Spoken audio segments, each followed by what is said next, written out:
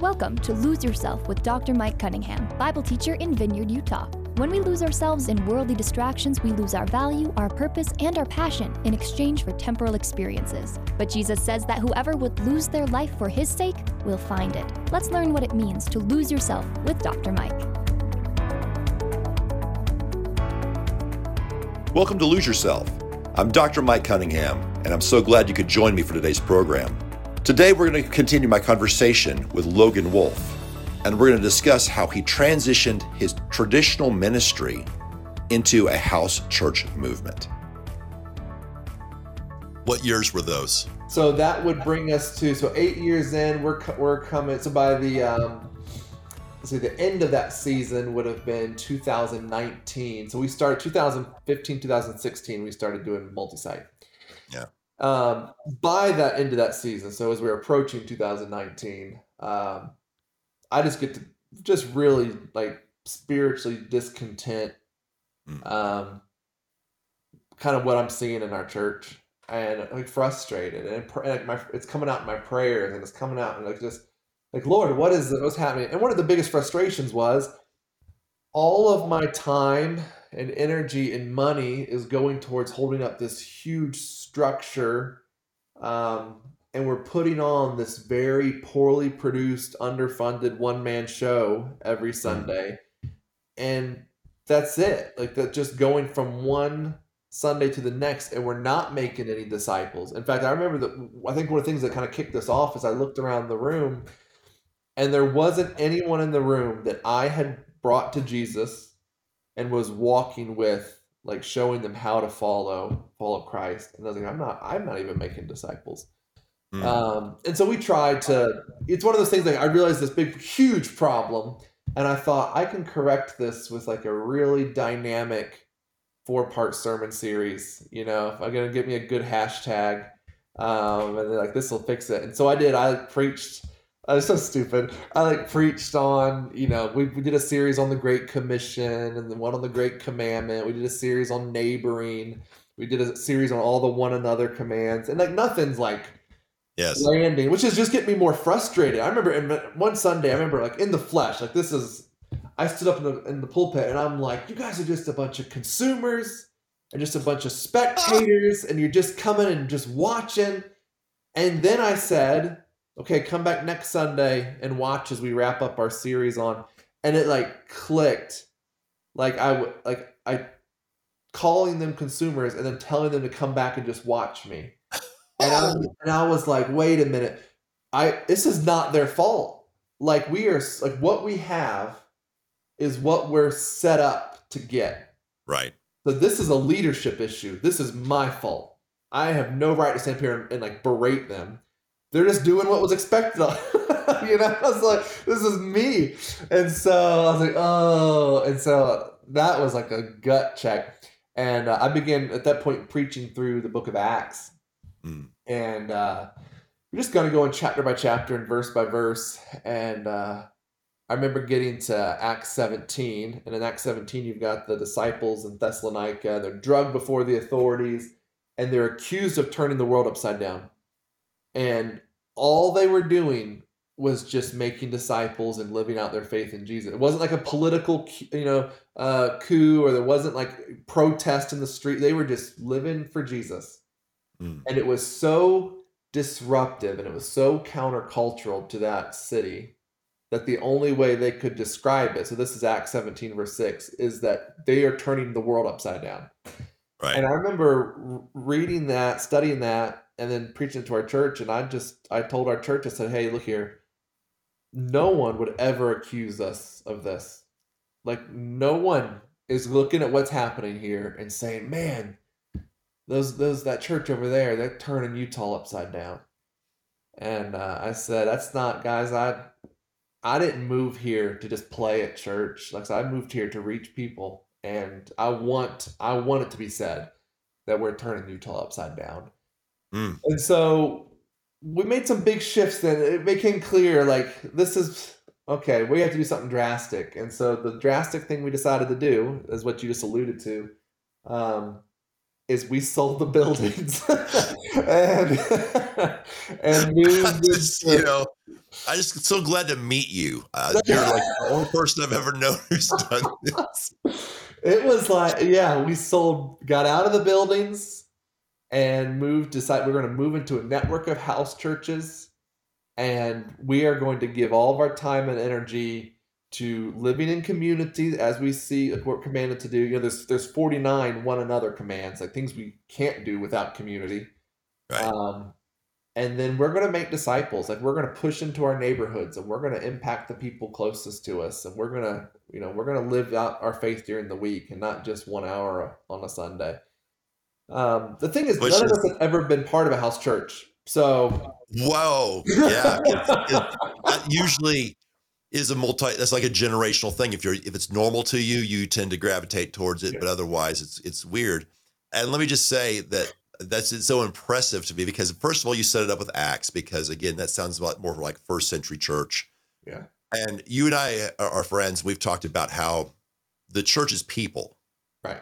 Right. The structure is nice, not dissing structures. The structures contain the church. Yeah. Right. And so I think that was a great priority. And I'm just trying to wrap my brain around this because, I've got a planting background. I've got a revitalization background. The fact that they would go with that, there's a lot of revitalization people who'd be like, how did you do that? Because there's the bureaucracy of getting that done. And then, so basically I'm going to put two different avenues here for you to talk about, and you can decide. But like, there's the revitalization. How do you get that done just from a logistical standpoint? Because you have people who are pastoring in churches. They're, bless their heart, there have been great, faithful churches, but their building is kind of the only remnant. You have people that are going to be in a replant situation, or you might have people who are also trying to get out of the plateau and declining years of their church. And then you also have the aspect that, when you talk about a church building, especially in an area that is underserved, that's like the holy grail for a lot of planters. I mean, walking away from the building is like walking away from your identity. Yeah. You and I still have teams and friends and people who come out and they literally say, well, you identify as a missionary pastor type person. Where's your church? And they literally look at you like you have sprung a second head when you do not produce some kind of steepled building with a parking lot and a church van. Yeah. And so just talk to me about that migration and then just the change in culture. Yeah, you're absolutely right. I remember when we were on deputation back on the East Coast, like raising finances to come out to Utah again and again. I mean, so many pastors told us that when you get out there, you got to start a building fund. You're going to start right away, first Sunday, start saving money for a building. You're going to want to cast that vision, even as you're into some temporary spot, cast vision for a building. Hey, people out there are used to buildings. You're going to have a building. And well, people like that, the Bible Builder used to building. That's absolutely right. It's absolutely right. And I get that. And I'm not against buildings at all. I love having my own office. I love being able to, we let other people use the buildings. We had 2 other churches renting from us at one point. I mean, so it was utilized. So I don't knock it, but buildings have a way. And I think it's because they take so much. It's always cost. There's always upkeep. There's always maintenance. There's always something. And because of that, they have a way of capturing our affection and our attention. And it pulls our eyes off the harvest and it pulls it more towards the barn. Yeah. And, and so that's just the nature of it. And I think anyone is going to it's just something to acknowledge and be aware of. Like, hey, there's always going to be a pull towards just the facilities. And so, we're prepping this multi-site ministry towards, we're about to dump the facilities. And there were some people, as soon as we suggested it, kind of thought we were moving towards illegitimacy as far as ministry. And so we did lose people as soon as we started talking about it while we're still in the buildings. We had a number of people say, yeah, okay, we're going to track with you. We see this. And then, from the last Sunday in the buildings to the first Sunday in the houses, for all the talk and the preparation and the explanation, 60% of our people didn't show up. Mm. And of course, you're thinking, oh, is this the right? But you sold the buildings. Like there's no, like there's no, like let's go on, man. Like we're doing this, you know. So it's yeah, it was a shift, and it was a shift because so many of us. That was what we're used to. Like we're gathering in buildings. Right. That's what we're used to. Many people coming from other parts of the country were used to that. People from Mormon or Catholic backgrounds were with us, used to facilities. So for everyone, like no one had ever experienced anything other than that. And so it's like the blind leading the blind, because I'm trying, like I have a biblical blueprint and principles of what it looks like to live in community. I've never experienced it. I don't, you know, and so that whole first year was just a roller coaster of ups and downs and missteps and, you know, burning myself out and frustrating people. But we're at a place now. Yes. So we've been doing it 3.5 years. And there really is rich, vibrant community in a sense that like I've never experienced before. Like this is powerful and stuff happening. We're moving towards with each other on not quite day by day, but there's gatherings happening throughout the week, just naturally, organically, and God adding to the church. I mean, if we average it out over the last couple years, we're seeing one person a week repent and believe and be baptized.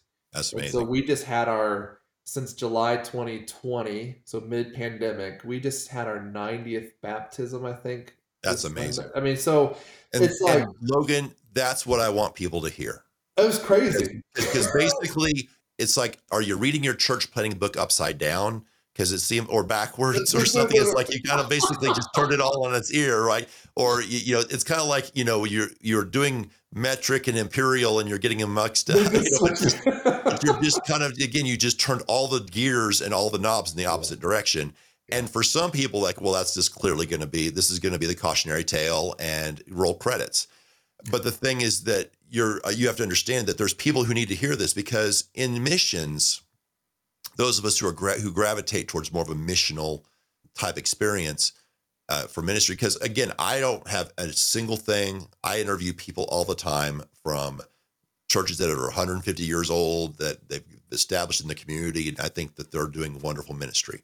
But there needs to be a few crazy people out there like us who are like kind of thinking, I look overseas at what people are doing. So the joke I've always said is 12 people under a tree in another country is a church, but 12 people under a tree here is, you know, loitering. Right. And so I think that's awesome. And so I think that there's got to be a little bit of an openness to a first century paradigm, because you had situations where at the time, a lot of it was out of necessity, and it's also now out of necessity, expense issues. You're talking about the building. What people forget to do is they just think the building's the mortgage. You know, the upkeep of the building is typically what they tell you to do is double your mortgage, because that's at least going to be what your facility upkeep is going to be. And I think that there's times that people expect that, and then they end up always preaching from behind. There's always going to be that stewardship push because they under-prepared their congregation for those responsibilities. And people are like, I'm just tired of us talking about money.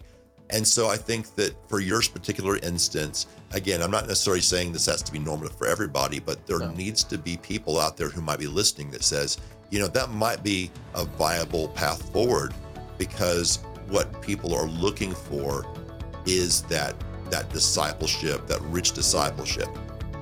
We're out of time, but we'll continue this conversation on our next episode. This has been Lose Yourself. Lose Yourself is a teaching ministry of Bible teacher Dr. Mike Cunningham. For more information about Mike and his ministry, check out his blog at loseyourself.life. Until next time, make it your ambition to lose yourself to Christ. Lose Yourself is a production of Key Radio.